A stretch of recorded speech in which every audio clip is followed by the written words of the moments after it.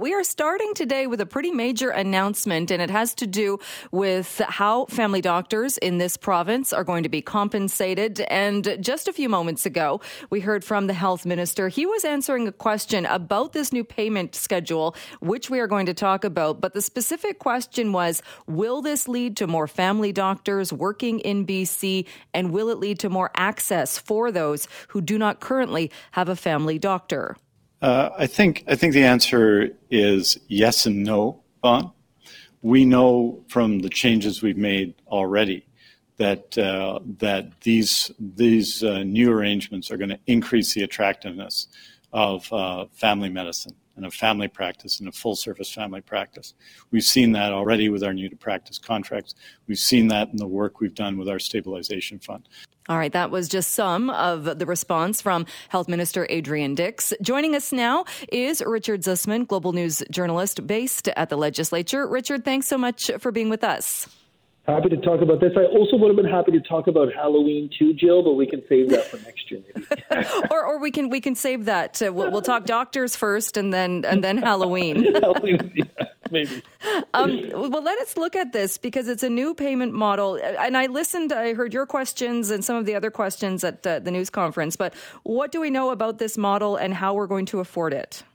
Yeah, so the model is a massive shift in terms of the way that family doctors are paid. And we've heard it, they've been on your show, they've been in the news. Doctors have been worried about this payment model for a long time. And the big reason for it has been the model did not address a lot of the work family doctors did. So administrative work not covered off by their current salaries. Complex care patients, those that take a long time per visit. Everyone will know when they go to a family doctor, there's that sign on the door saying, we only have time to talk about one issue because of those tight scheduling issues.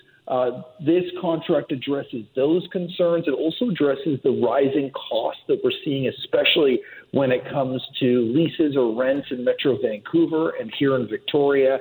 So those are the big issues, and all of those are addressed as part of the deal. And you mentioned the cost. It comes with a hefty cost.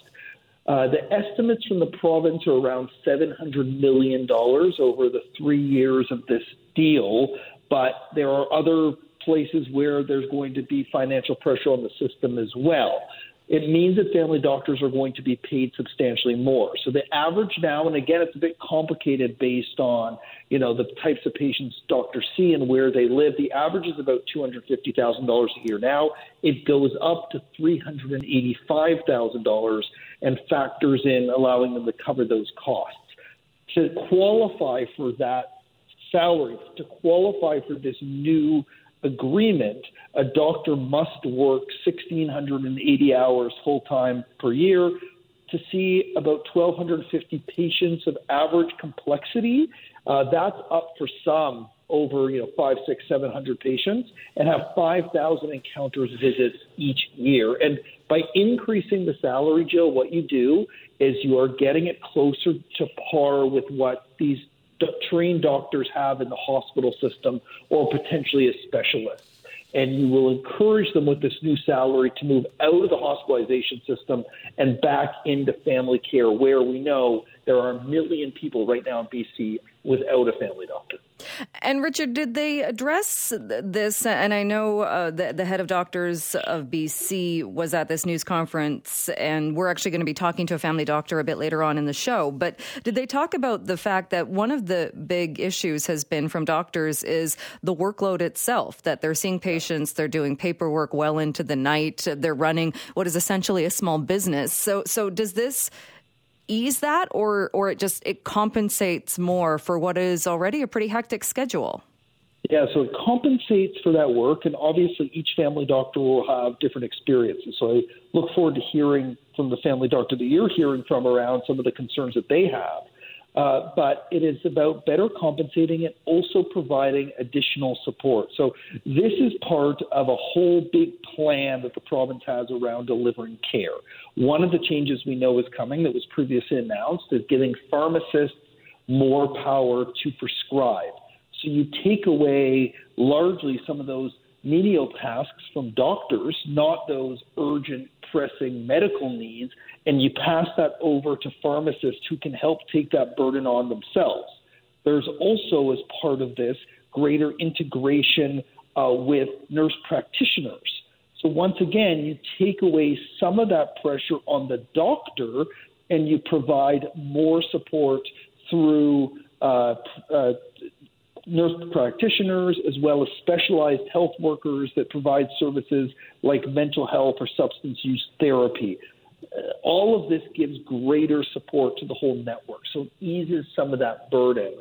And all of that gives the doctors more time to see more patients, and that should alleviate some of the pressure on the system in terms of all those people that need doctors.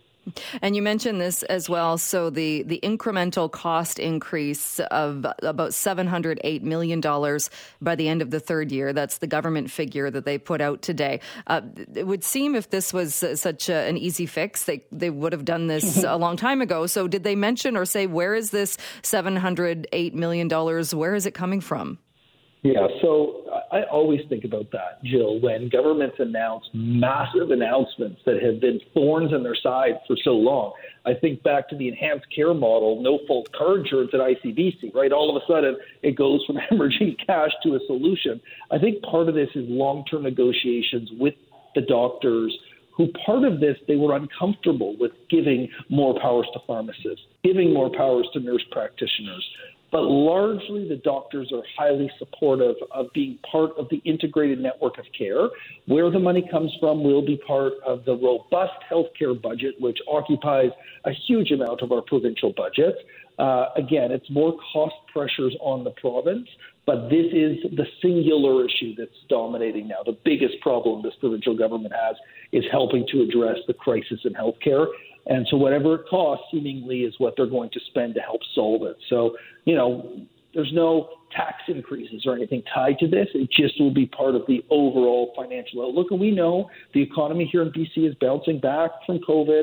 It is stronger than expected. So they'll sort of find a way to pay for all of this through general revenues. The last thing that's worth mentioning as well, John, a big part of this is starting next year, the province will be launching what's being described as a rostering system. So if you don't have a family doctor, if you're unattached and you want one, starting next year, you will be able to get your name on that list, and they can start looking to place you in your community with a family doctor. Minister Dix was asked about this a bunch of times.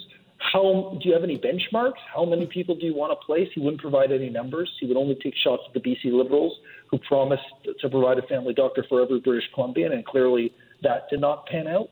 But, at least this is a start to getting a sense of how many people want to be rostered, where do they want to be rostered, what sort of critical care needs do they have, and how does the province then work to, extending beyond this, recruit more doctors, retain more doctors, and place them in the communities where they're needed. Yeah, I was wondering about that too, and I think others as well, hoping for a bit more information other than just next year this will start. Did he even pinpoint it down to perhaps when next year? No, and I've got to listen back to the tape. We were doing BC One Hands, but we were also listening to the press conference. So not all the information came into my brain, Jill. Parts of it did. All right.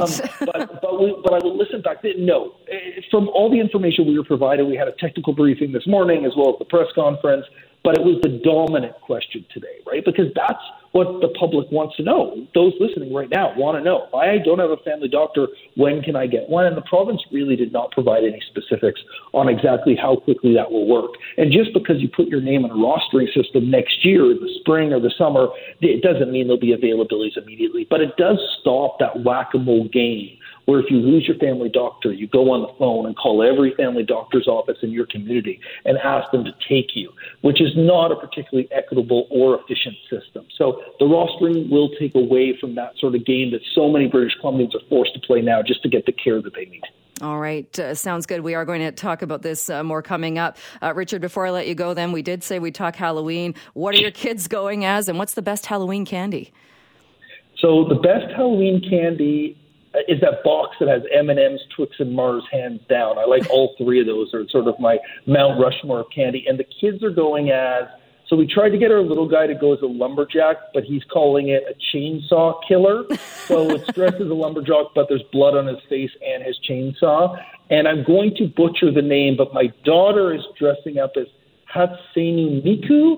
She is a Vocaloid from Japan, very popular in many places outside of circles that I think you and I run in, Jill. Mm-hmm. But she wore those outfits at Comic-Con, and lots of people there wanted to take pictures with her. So clearly there's a demographic out there that thinks that's a very cool costume, and I think it's pretty cool too. So that's what they will be going out as. And I'm dressed up as Mark from the show Severance, which is basically a suit and tie with a covering on my work badge. All right. Well, have a good one, and thank you so much. Happy Halloween. Thanks, Jill.